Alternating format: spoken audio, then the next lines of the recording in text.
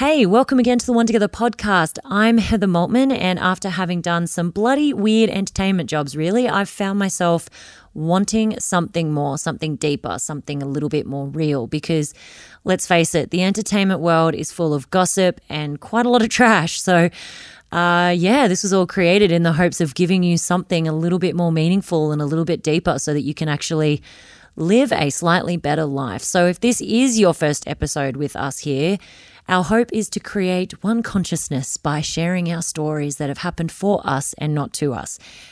Okay, fine. I get it. One consciousness, it can sound like a bit of a wank. So before I lose you at that one comment, I want you to stick around because these are true stories. Everything that we share on this podcast comes from a real place. All of my guests, we laugh together, we cry together, we sing, and we do kind of talk crap a lot. But, most importantly, every single guest speaks from the heart, and it's all in the hopes of inspiring you.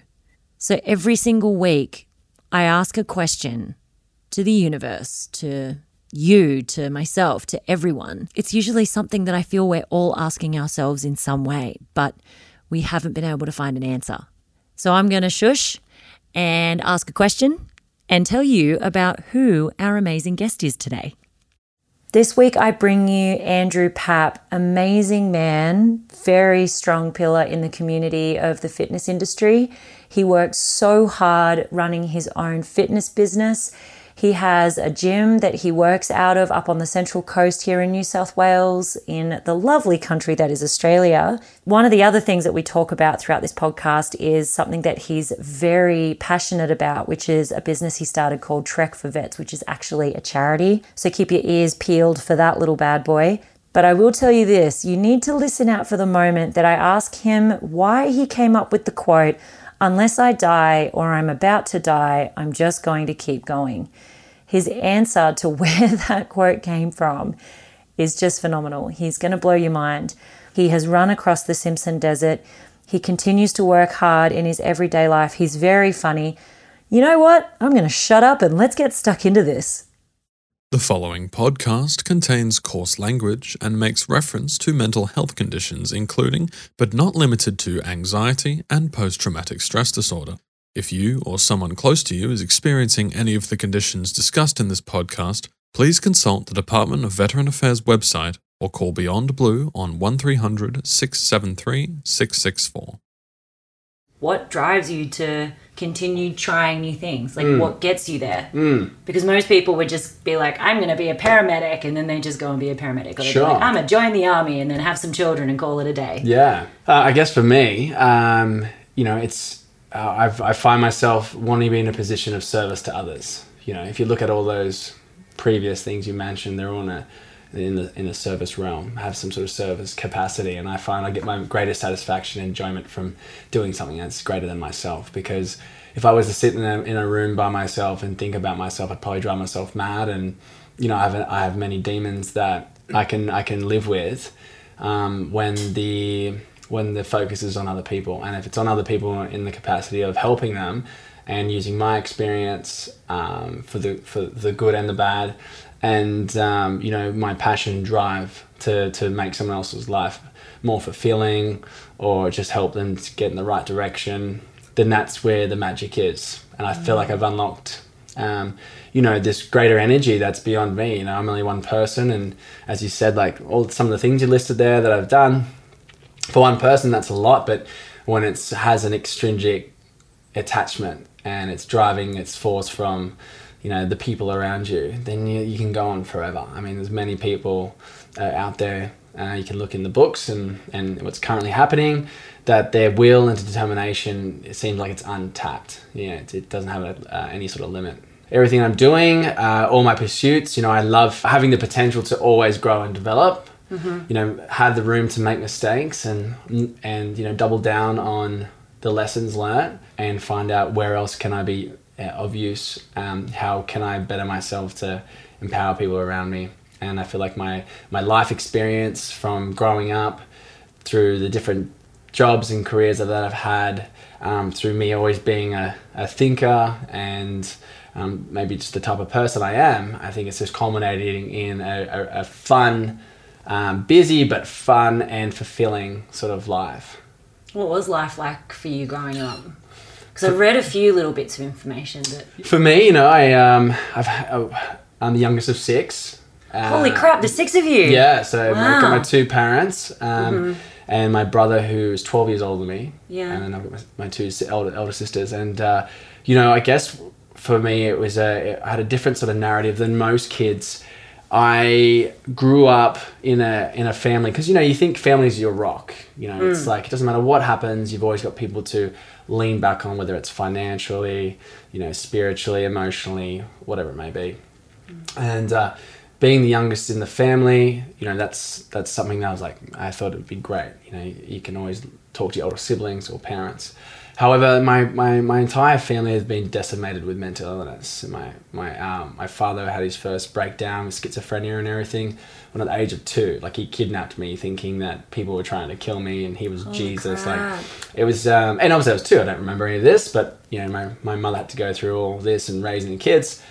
And so when I started to become aware of what was happening in my environment and seeing, you know, the tragedy that mental illness can cause, and how it incapacitated all my family members and you know, socioeconomically going down the chain. Like, parents were very successful with their own business, and they were very hungry people, and they turned things around for themselves from where they began, to now living in housing commission and, you know, being at the bottom of the food chain in that aspect, and trying to, as a young man, or as a 12-year-old, trying to figure out, am I any sort of indication of my environment? You know, where do I drive or find my self-esteem? Like, who am I? And, you know, having all your friends who had this completely different life, and the way they looked at you, and, you know, you're going through all these things that, you know, any kid would need the guidance of a family. But if your family are the reason why you're in this situation, there's no blame game. I never had a feeling of resentment or anything. It was more just, this is where I'm at. And I never had I never had anyone to talk to about it. So from a very young age, I had to start being objective about my environment, be aware of my feelings, how certain factors in my life. And I've always been very sensitive to other people's feelings and how I make them feel and how other people make them feel. And so I've been very empathetic.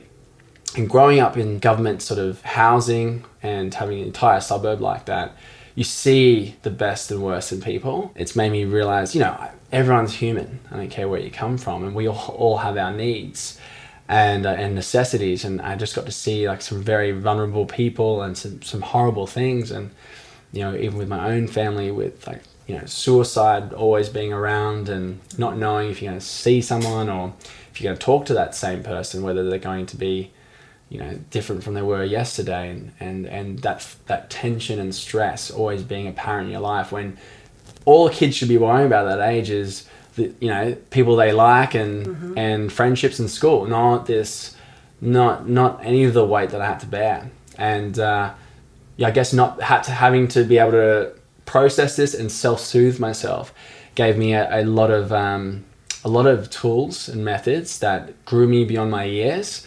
And, you know, I've been able to harness that through growing up and help other people. Would you say that's where your incredible quote came from? When you were talking about the Simpson Desert Run, you said, unless I die or I'm about to die, I'm just going to keep going. Yeah. Would you say that's like kind of where that has come from? Yeah, well, that you know, that mentality was already within myself before I went into the military, and that sort of was able to manifest that out into a more practical application. Right, I had this drive within myself, knowing that you know, I'd do anything to get where I need to go and to do the right thing. And you know, in the military, I applied that very well, and I was rewarded for it. And you know, I really strived in that environment, but due to family circumstances, I didn't stay in any longer. I got out. And, you know, I've just applied that mentality to everything that I do. And when I've done like that 250K desert run or 100K runs or 24-hour obstacle races or whatever I get myself involved, it's that feeling of like, at the end of the day, you know, with my family, they didn't have the choice to quit, you know, to not be able to work, to not be able to live a normal life and not to have their health. now in my life, I'm fortunate enough to have that choice. So I always have the choice to say yes and no. Understanding that I have that choice is the most powerful thing that's ever realized. It's like an epiphany. And that's where I talk to everybody. I'm like, you're in a 60-minute session.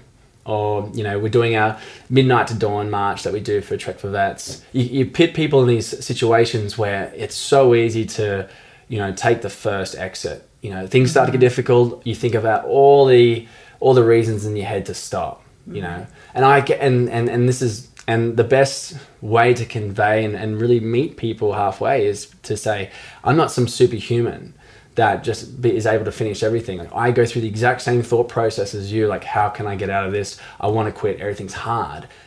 Can I do this? And all that self-doubt. But I just don't choose. I choose not to believe in it. You know, I choose to go beyond that. And if it's driven from an internal, external sort of reasoning, and that's why, you know, you can bear a lot of suffering if you're doing it for something greater than yourself. Because if it's all about self, you're like, I'm uncomfortable, I'm going to stop because it's about me.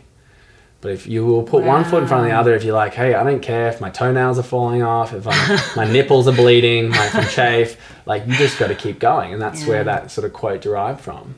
I think I'm kind of learning that at the moment, actually, is to not listen to, I don't mean not listen to the voice inside your head that's going, don't do this, it's only going to suck and you're not going to be good at it or anything like that. But instead sort of, I believe the term these days is leaning into it. I'm allowing myself to hear it, but it's not going to be my deciding factor. My deciding factor is going to come from ultimately what really matters, which I guess, you know, there's been many times starting this podcast where I've been like, this is so stupid. What am I doing? No one cares. No one wants to hear this. And then I just remember all the times that I've either sat in the shower crying my eyes out, needing some form of connection, or haven't known which way to turn, or feeling like there's no podcasts that are really driven by women that are talking to everyone and anyone who has a story. I don't feel like that really exists in our country. It's, you know, women can sit in this very bitchy headspace, and I struggle with that in this country. And I'm like, that is a bigger reason than me finding it hard or tiring or challenging, or, you know, the packing up and setting up of equipment and finding people and communicating and constantly connecting in this really deep way. You know, because to have these conversations with people, it's not, you wouldn't say it's easy. I wouldn't say it's hard either, but it's definitely it's a challenge, because I have to be open to talking about my journey as well, which, you know, a lot of people would look at and think, why would you do that? Yeah, it's interesting that you talk about that sort of decision to either listen to it or not. But I guess my way has been to sort of let it be there and really lean into it. I don't know if that just made sense. It does. No, you're right, Heather, because you've got two extremes, right? You'll have the people that will hear that doubt and fear, and they'll be captivated by it, right? They don't make any decision. If they make decisions that are not good for them, or, you know, that they contradict where they want to be. And then the other extreme is what you'll see a lot on social media being peppered in the fact that my life's perfect, everything's positive, wonderful. If you know, fuck excuses, just go and reach for the stars. You know, you can do anything you want, quit your job and follow your passion. And those two extremes, you know, any extreme is never a good thing. You know, running 200 kilometers is not good for your body. Right? It's not healthy. It's not a healthy pursuit. There's things from it that can be good.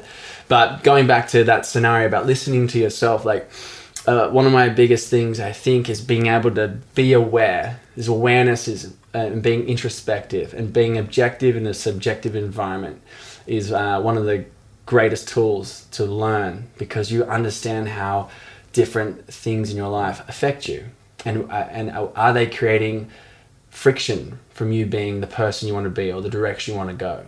And I don't believe in excuses, right? I'm in that in the fitness industry, and I'm at the pointy edge of pushing yourself and all these things where people could imagine me saying, fuck excuses are for the weak, right? That could probably fit my brand somewhere.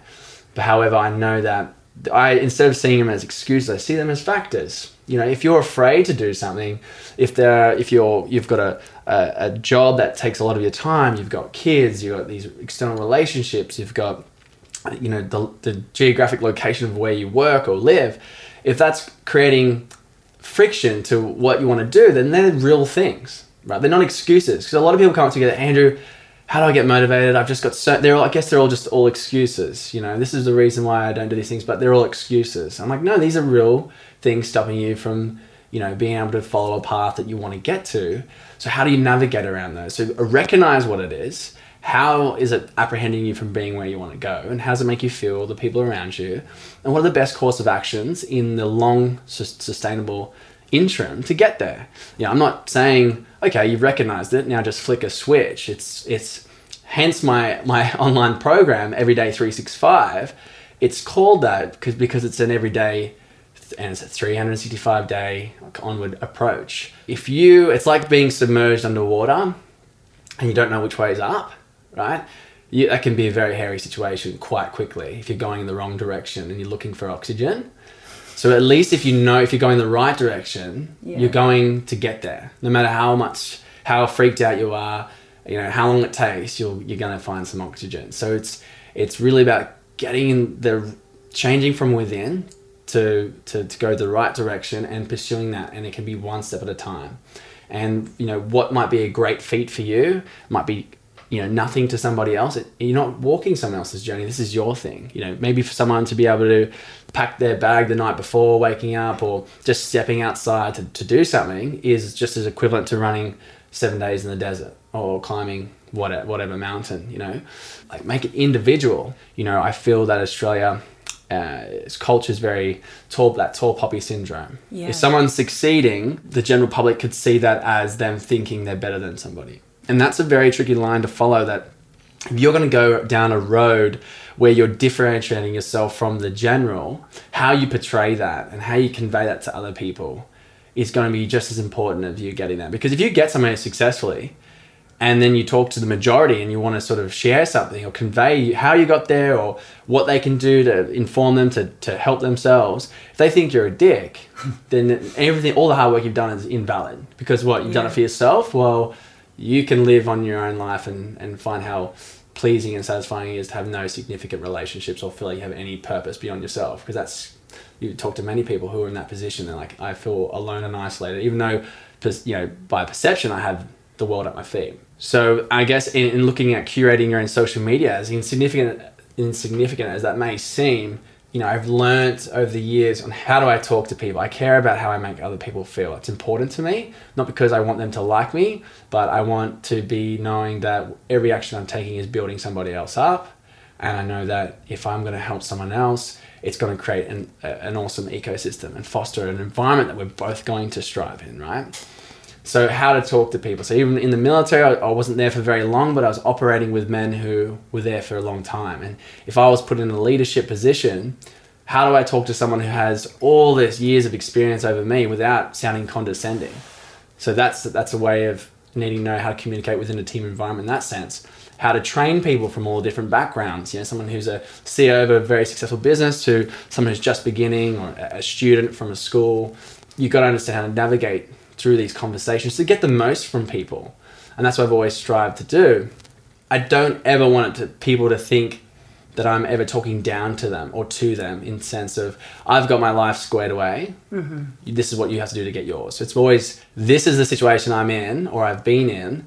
These are the factors that I had to face, and how I got around it was this, this, and this. Mm-hmm. Maybe this might help you. And it's been received much more, I think, openly than what I've seen other people try to do on their socials, because, you know, as you know, the public's very savvy now. I mean, even advertisements have to be very smart. We know when we're being sold to. Exactly, right? 100%. So we know when we're being sold bullshit. Yeah. Like, I'm going to be really genuine on my social media because genuine sells or genuine works. People can see straight through that if you're not being really genuine. Yeah. Right?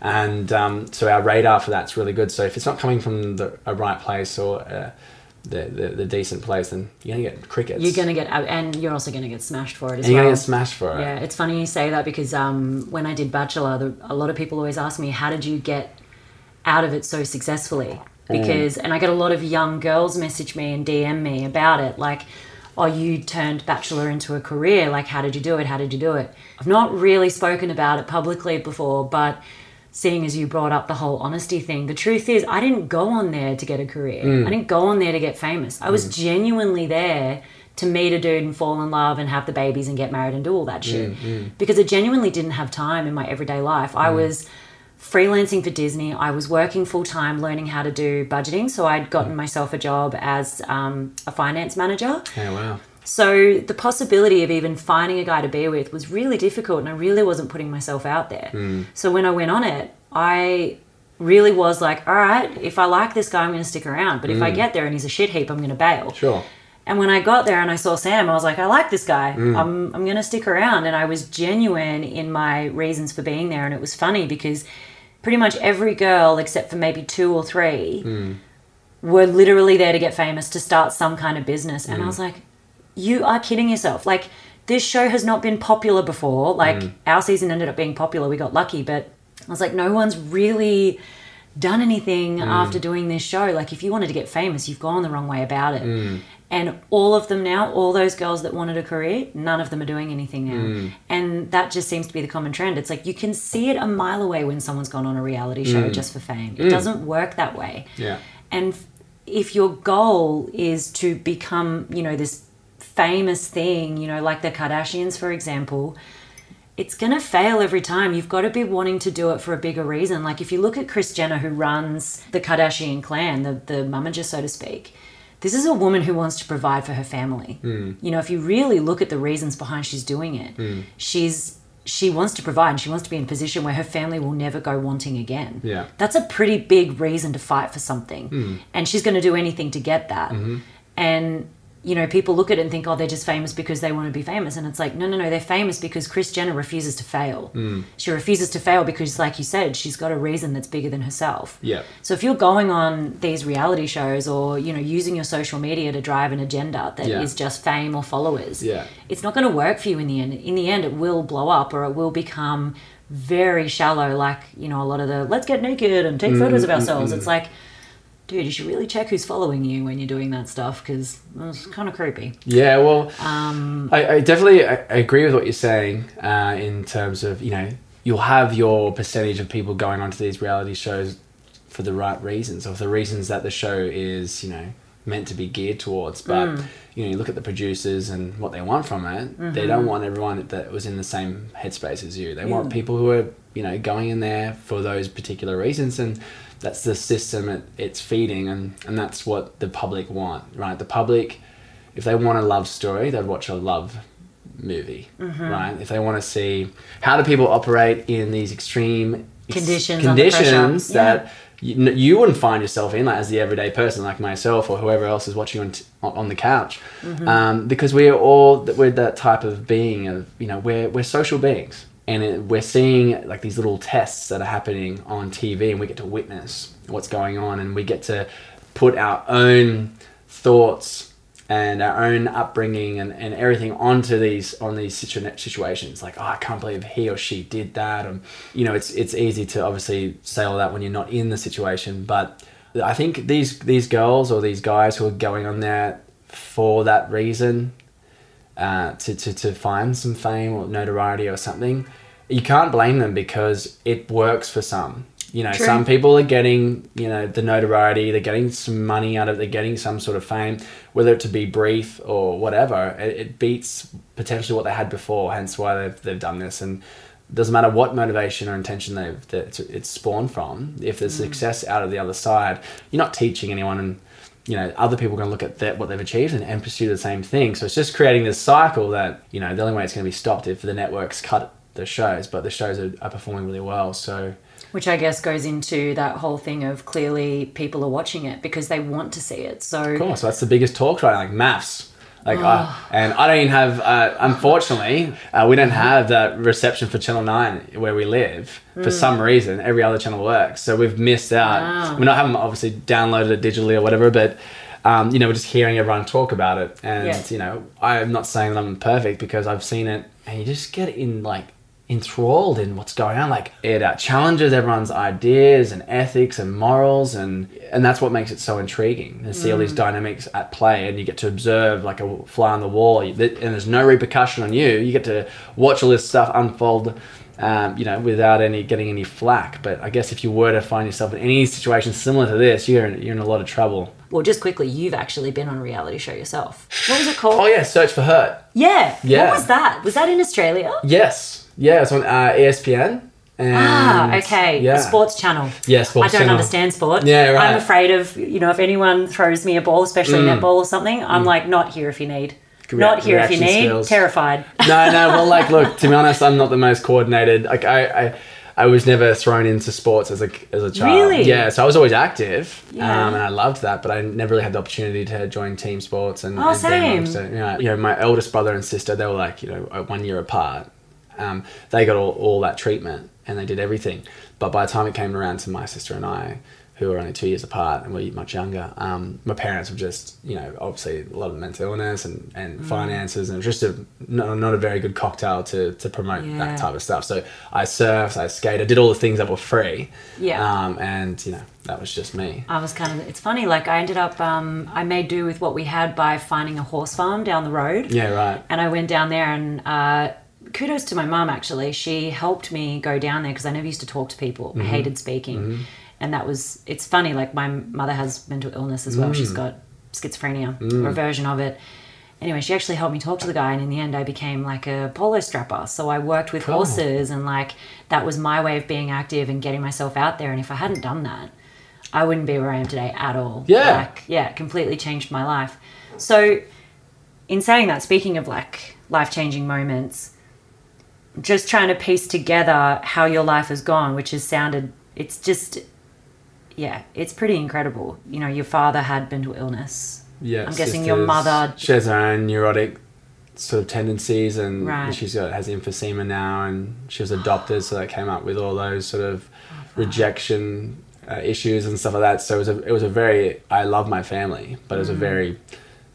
tumultuous kind of... Yeah, a very complicated situation. So that's where I felt as a black sheep, where I was kind of had to figure out how that all affects me and where I was, and they were there for me for the everyday things, but for I think just the normal, it wasn't apparent. So then, from what you were saying about your older siblings, does that mean that your parents were kind of well enough for the early years of their lives? Precisely. And it was kind of as time progressed and they had more children, and obviously stress kind of gets on top of you. I've started to realize that having children is a very stressful life choice. Yeah.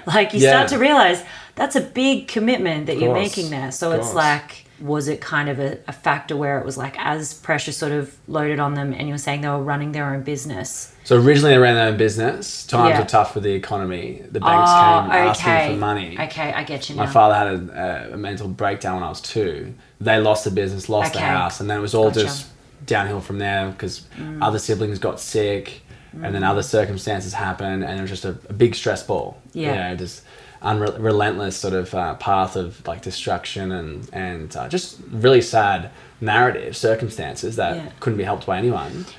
Did you ever go through the phase of I could end up crazy like my parents?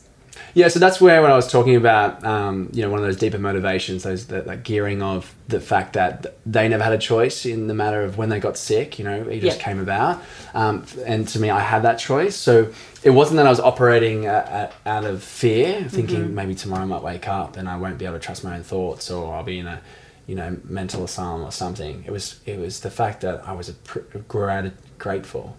I had that sense of peace in knowing that, hey, today is a day that I have where I make my own choices. And it was really empowering. As much darkness and sad shit that was happening in my life, being able to somehow, I don't know what wisdom I got from who, but somehow that's where I started to see things. And I really started taking advantage of that fact. And that's where I was able to pull away with a lot of positives, rather than just go in the other direction, which would have been easy. I was surrounded by kids in a bad neighborhood who were helpless themselves, and they had no direction, no support, and it could have been easy to go down that path.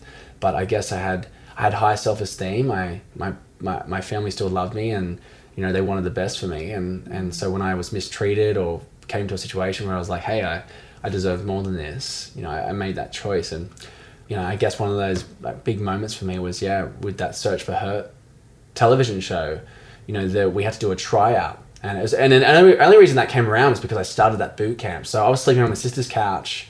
I decided not to go ahead with the paramedics. I'm like, I'm going to chase this, you know, dream of wanting to be in the industry, the fitness industry, start my own boot camp that, you know, stems off my time in the military and my experience and how I want people to be nurtured in that environment.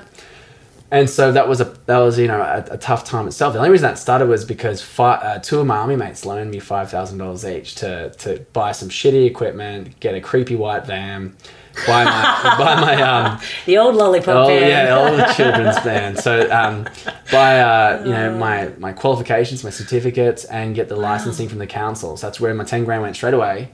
And I started this business, you know, with like 40 or 50 people from the get-go. You know, maybe 20 or 30 of them paid up front. The other one were just week to week, just navigating that. And the second 10-week block, this guy approached me. He was one of my clients. He said, hey, I'm filming this show called Search for Hurt. We're on the second series, and I think you'd be great. Could you put your audition in? And I had no idea what it was about. Yeah. And so I did this video audition that was kind of not really on par with what they were asking for, but they saw something. And so I made it between myself, five other gentlemen, and 6 females. We had to go into a gym, and it was all filmed, obviously, and it was like a test trial. Like only one male, one female would be chosen. Sure. And we had to go through 24 hours of just absolute hell. It was 21 kilometer row on the rowing machine, 100 kilometers on the bike, and 42 Ks on the treadmill. And so what would happen, you do half an hour at each apparatus, so you finish 9.5 hours, and then you go 100 box jump burpees for time. Half an hour, beep test, half an hour, you know, some weighted strength activity. You just keep going until all this stuff was done. And it gets worse because whoever, you know, rows the most meters in the 30 minutes will get a kilometer off their run. And whoever burns the most calories on the bike will get 500 meters off the rowing machine. So there was always a carrot to chase. So the intensity never stopped. And these guys that I was pitted against were just fit, like Ironman, obstacle racing, like legends. They were all in that space of endurance. And this was my first sort of pursuit. I was first sort of open to this endurance world.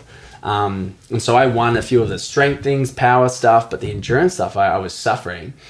And there was a moment where I had 5 kilometers left on the rower machine, and I literally couldn't bend my knees anymore because I was just start cramping. And they're like, get off the rower, we'll stretch you out. And I was like, I'm not getting off this rower. So I was just doing back extensions. So I was just using my arms and back to finish it. I remember, you know, talking about turning points in your life. I remember being on the treadmill, and I was running next to a gentleman called Lockie Dancy. He's like one of the fittest guys I know. And he was running on the treadmill, I'm running on the treadmill, and I just thought, I just got to keep going. Like, as much as everything was telling me to stop, like, this could make the difference from me being where I am right now to wherever the possibilities may lay. And that's what it was. It was that mental grit. I got into the show because I had the heart for it, and you know, I suffered, but I had the heart to keep moving. And like that quote said, you know, I wasn't going to stop until I died, and that was prevalent through the entire series of me doing all these, you know, ultra endurance feats, being a non-ultra endurance person with little experience in that field. And it made me the person I am today, and it got me all these opportunities to you know, elevate my status in the fitness world, and whoever watched it. Opened the doors to get sponsors and try other things, and that was just sort of with the right attitude and capitalizing on what I had there. I was still running a business at the time. I was still dealing with a lot of shit at home, all that stuff. I didn't stop, but it was something I was really grateful for. Hey, this is a quick break. It'll only take a minute to tell you who has actually helped get this podcast into your ears today. If you're anything like me, you are super mental health conscious, right? And therefore, you're maybe not a big drinker. I don't take drugs, and I barely even touch Panadol if I can help it. So for the last few years, I've not been able to drink. So as soon as I have a glass of wine, I actually get these horrific migraines that are so bad, I feel like my brains are exploding. It's like, Actually, that was a pretty good sound effect. I'm proud of that. Basically, I found these guys called Body Armor, and no joke, this stuff was probably made by garden pixies or scientists. I mean, it's the same thing. Actually, it is listed with the ARTG, and pregnant women take it for nausea. Get it from bodyarmor.com.au or use their store locator online. Basically, you drink it before you drank it, and it protects your liver. So get around that. I sounded so popular just now. Boom, just get it. It's good stuff. The One Together podcast makes sure that everything that we endorse is something that we actually believe in. So after those awesome messages, how about we get back into the chat? Do you still have to help your parents out in a lot of ways as well? It's you have the obligation of family. You are family and you love each other and stuff like that. And I've always been there for them, whether it's financially or it's just being there as emotional support or anything like that. But I've always been the true believer of that. You choose your family. Family's not bound by blood. And because like I said, depending on what culture and social climate you're in, some people will pull themselves to pieces to try to put people together to try to change people. And some of our relationships are really toxic. And this is where boundaries come involved. So I always talk about 3 pillars in everyone's life, and they're operated through relationships. So you have your relationship with oneself, your relationship with other people, and your relationship with your environment, and they're all intricately connected. You can imagine like a triangle of pillars. If one collapses or there's problems or cracks in others, it's all going to put more stress on other pillars, or it's not going to work. Mm-hmm. It's obviously multifaceted, but if someone was treating you like shit, you're like, I don't need to be friends with this person, I cut them off. Like, everyone has certain boundaries that they're willing to sort of put the line in the sand. And it gets a little bit trickier when you start to think of your significant other or your family. Like, even though maybe I get treated like shit or it's these crazy circumstances, they're family, so those lines are blurred. But you have to know, like, they're still people and you are still you. And if you continue down this path, is it going to jeopardize these other pillars, jeopardize your own self-esteem, your insecurities? Are you putting too much energy into something that's not giving you anything back? Mm-hmm. And and then the lines really blur when it's yourself, because maybe if you're really true, some of the things you say about yourself every single day, someone else was saying it to you, you'd throw them off a balcony. You're like, I can't live under this stress. Yeah. Right? But because it's ourself and we're not thinking that, we're just thinking, oh, you know what, like, I'm an idiot, or I've got no value to add anyone, or I look like this, or whatever it may be, like, fill in the blank. You say that to yourself enough, you tend to believe it, and that affects your external relationships, it affects your environment and what choices you make. And again, social media is an accessory to this. It's an amazing tool, but it's a tool for destruction or a tool for communication and development. And if you already have some obscure relationship with yourself that's toxic, and then you put on top of that what you're feeding yourself every single day, multiple times a day, that these people are perfect, everything's perfect, and you're the only one that has shit in your life, or it's exacerbating your insecurities, like, what are you doing? And some people aren't aware of this, and all of a sudden they're like, doctor, like, I have these bad thoughts, or I'm down, I've got no energy, I'm depressed. I don't know where it's coming from. Yeah, I don't know where it's coming from. So, rather than just taking pills, if you were fortunate enough to have the support network or the understanding, the information to be like, hey, hold on, let's look at a few other things in your life that's causing this stress. And you can't change it overnight, but be aware of it, and then hopefully you can navigate through it. Do you still have moments, I guess, in your life where your brain takes over and tries to challenge your ways of thinking and being and acting? Like, you're thinking to yourself, yeah, I do all that, but then I still fall off every now and again, and it gets too much and it gets overwhelming. What's your thing? Well, one of the great things about ultra endurance races, right? You're in your own headspace for hours, days, however long you put yourself through it. And the key component, one of the major components in going into anything like that, is understand that there's highs and lows. But if you go on then preempting the lows, when the lows come, like you said, you can almost have this external viewpoint. You're going, okay, this is just a low. You know the protocols. What are the best actions to take when you're feeling lethargic, when shit's not going your way? What are some of the things we like to think about during this time to try to get out of this hole?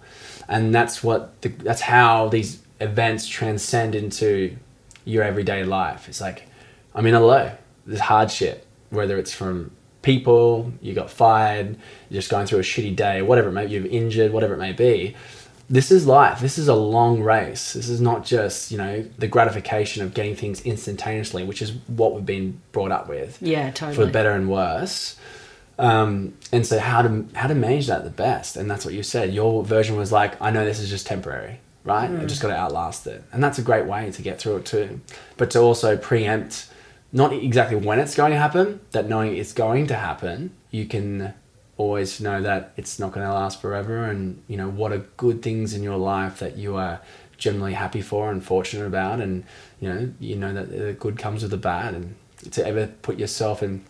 Again, social media, right? This is where it steals people's understanding of what life really is, because we see these glamorous people living these amazing lives, and like, what the fuck is my life shit? Like, everyone else I follow has perfect lives.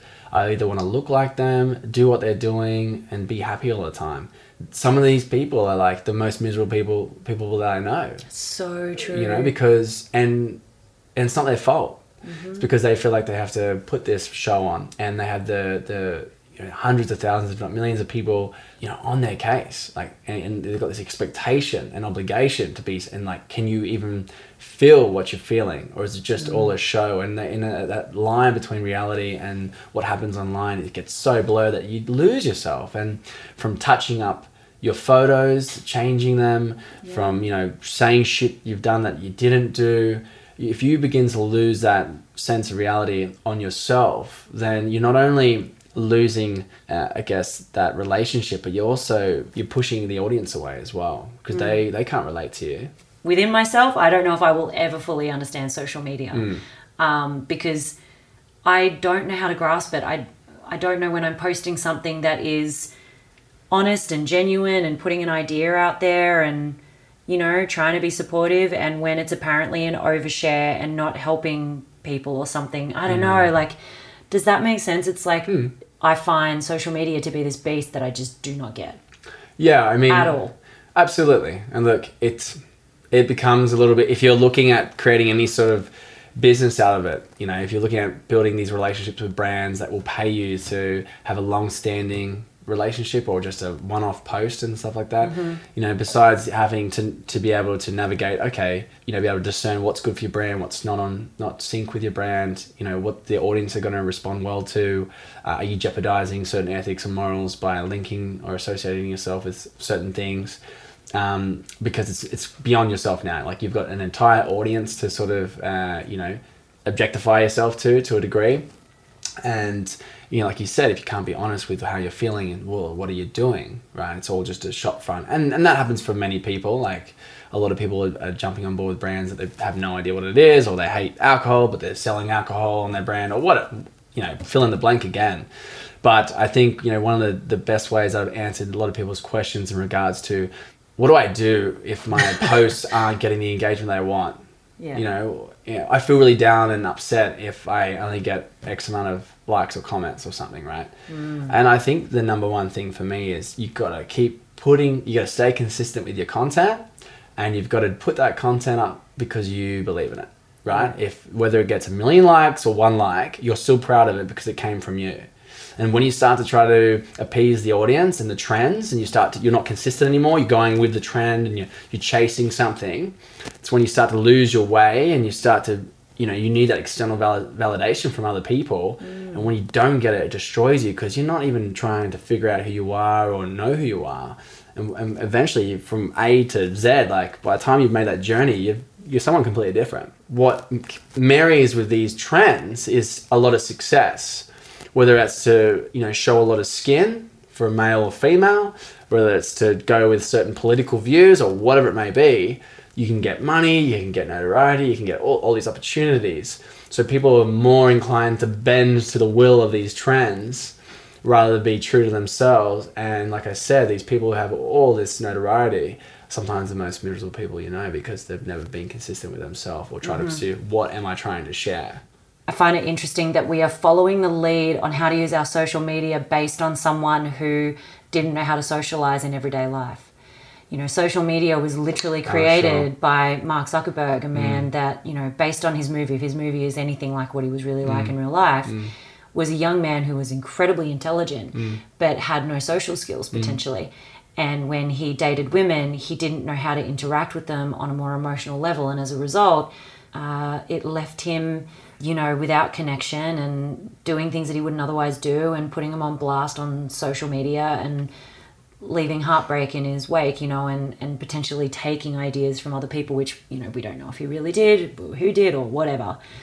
That stuff aside, isn't it interesting that that's the person that we're taking the lead on, and you can see it filtering down through the channels of, you know, from the person who's running it to the people who are behind the scenes to the people who have signed up to the people that you follow. Yeah. You know, it's this trend of what you're doing in social media is not what you would do in everyday life. Yeah. The way we talk to each other on social media, we wouldn't talk that way to each other face to face. It would be a very different conversation. I think the guys who have the intelligence and the know-how to make these platforms were just doing it from like any sort of young lad would be. He's like, I want to meet girls, you know, whether it's any, you know, if he's deemed to be a nerd because he has he's tech savvy and maybe he doesn't have the physicality of a jock, maybe the attraction that initially ignites some sort of spark at the beginning. He's like, this is a great platform to link girls to meet me. I mean, we're in this experiment at the moment of online mixing with realities, augmented reality, and like you said, we're still trying to find ourselves, like what's ethical, what's not, like what can people get away with, like between like freedom of speech or hate speech, or, you know, where do we draw the line, and how do we draw the line just on our own personal level? Like, what are we willing to watch and see all the time and expose ourselves to what are we willing to, how we're willing to interact with others. And that's where I always talk about it. It's a tool for good and bad, and it's really about, like life, you can go down two paths, and so can you do it with social media. It's more in your face, and you have, you know, access to the entire world, so you have an immense amount of goodness and you have an immense amount of destructive content on there. So what are you going to invest in? You know, which dog are you going to feed? And whatever dog gets the most food is the one that's going to win every time. How do you find the mental health arena in Australia? Because I've got a parent that obviously I still to this day look after. My experience has been one that's been very tumultuous with the Australian government in trying to get her help, because she falls within the crack of, she's not well enough to be on her own. She's not. Because she'll have another episode and she'll go missing. And the most recent one, she was missing for like 3 years, to the point where she doesn't even know I'm her child anymore. Or I've got her help, but then she starts to get better and they want to take her, you know, they want to give her a less dosage of medication, but then a less dosage of medication means that she relapses. So it's like she's stuck between this really shitty rock and a hard place. And as the child of the person who's unwell, and not having, you know, another parent to sort of help me with her, it's just kind of me. Yeah. And I wonder how much support you felt you've had, or how your family has felt supported by the Australian government in helping your dad, I guess, or anyone else in your family that's suffered from mental illness. Yeah, look, at the end of the day, first and foremost, I think very lucky to be in this country that even takes those people into consideration. True. Right? For 100%. sure. For sure. We're very lucky in that. Yeah. You have a real issue, and someone's like, yeah, but you got food on the table, and you're like, what the bitch? Like, I'm just telling you, like, this is something I'm facing. I get that, but, you know, you told me a very heartfelt story, and I just went straight to, but we're so fortunate to be in this country. You're like, yeah, but mate, that's not solving the problem. Like, I'm still dealing with this issue. So I just wanted to preface this next answer with that, because this is where I find, especially in the fitness industry, everyone's like, you've got to be upbeat all the time. Like, if there's a problem, see the silver lining and all this stuff. Like, everyone's a little bit too positive, but over the top. And I think there needs to be more of like, it's okay not to be okay. Let's talk it through. You know, all that stuff. So there's much better ways that all this can be handled. And I think, you know, it'd be so easy for my father or any of my family members and your mother to go homeless, right? And just be off medications and going down whatever path it may be. Which is what most homeless people are dealing with. Absolutely. Most homeless people have actually got mental illness. They're not like I want to live on the drug streets all the addicts that are time. like, I like living on the streets. Yeah, So yeah, absolutely. You can get that idea out of your head when you walk past a homeless person thinking, Right. they want to be there. Yeah, they put themselves Like, there. no, that There's was opportunity. an idea that the government sold you so that you didn't feel bad not helping them. That's all that is. Yeah. So, look, there's like even like returning veterans. Like there are things in place to help people, but sometimes to get there is such a fucking maze that you need a PhD to get it. And especially like you're dealing with people who are unwell. Like these people who are unwell don't have the capacity to know how to ask for help. To navigate through them. Yeah. And there's been many times with my family that they try to get them back into work, or they try to, or you have to, meet these quotas to be classified as someone on a disabled support pension. It is a minority of the population. And if you were to say, we're going to help people with mental illness, it may not get you the win in what you need to be in the hot seat, right? Unfortunately, because my view is, because maybe how I've been, my upbringing from, the lowest in socioeconomical sort of state and the mental health and all that stuff, I want to be a man of the people. And I want to say, hey, look, if you're doing really well for yourself, you've got your health and you're making money, it's like I want to tax everybody, but I'm saying, like, let's find a way where we're wasting money and look after, we're a developed country, look after the most fragile people in our lives, where it's the disabled, mental, women who are stuck in violent, bad situations, homeless people, and I'm sure there's a lot, like there's an environment, there's business, there's economy, there's all these other facets that need a lot smarter people than me to sort of find a way to make this work. But I just feel like those people at the bottom end of the scale, in terms of just not being able to help themselves and need the extra cushioning, we as a society should be proud that we have the capacity to look after these people, rather that they're dole bludgers, they're sucking money from the government and it's my tax money and stuff like that. And I'm not saying people can't feel that feeling, but I want to change the perception of going, hey, we're in a position where we can help. So let's find the best ways to help these people. Because I know that if I was to help someone face to face, give someone money, get them some whatever it is, you have that feeling that you get is amazing. Mm-hmm. But because we don't have direct contact with these people in these unfortunate circumstances, it's so easy for us to not see what good it's doing and be told that, well, this money's being wasted. What about your kids in school? Or what about this and that? And you're like, yeah, fuck those people. It's their problem and it's the choices they made that they're there.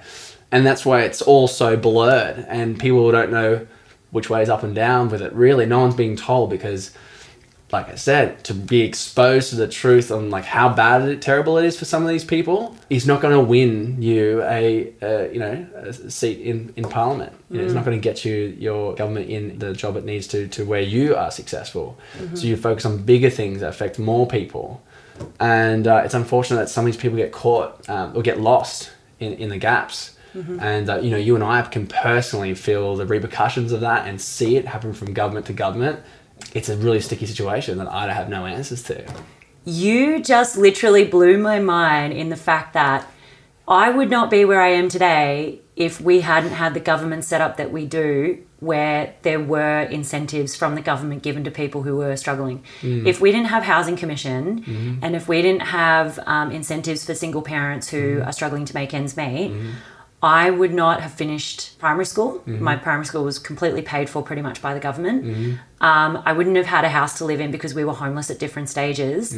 Anyone who was earning money in the late 80s, early 90s paid for me to exist in this country. Someone at some point has helped me to continue existing in this world. That's fucking mind-blowing, man. I'd never thought of that before. But unfortunately, That's crazy. These people don't get a nice pat on the back saying, you've helped all these people and look what you've helped create this person's future and they're here today because of you. No, they get told the opposite. Like, these fucking people are sucking off, your hard work. Yeah. And like I said from the very beginning of this podcast, I'm doing what I'm doing because I have the choice. Yeah. These people never had the choice. And if we all got our choices taken away from us, it would be a terrible world to live in. If you wake up and you have your full health and the mental capacity to contribute to society and earn a living, then instead of seeing it as people are stealing from you, see it as I'm contributing to helping other people's lives who are in a place that they don't have the choice to do what I just did. day to day.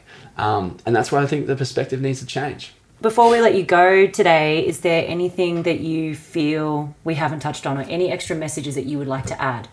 Yes, thanks for asking. I've got one that's quite relevant. One of the initiatives is operate on Anzac Day. It's called the Midnight to Dawn March. So essentially we start at midnight, we march and trek through one of the local national parks on the coastline of the Central Coast, and we finish at Terrigal Beach for the dawn service. And essentially it spawned from when about 6 years ago I was at the dawn service. It was bucketing down cats and dogs. It was just raining really heavily. 2 girls were in front of me. We're all huddled in. And one said to the other, whispered and said, the Anzacs would have had to fight through the rain.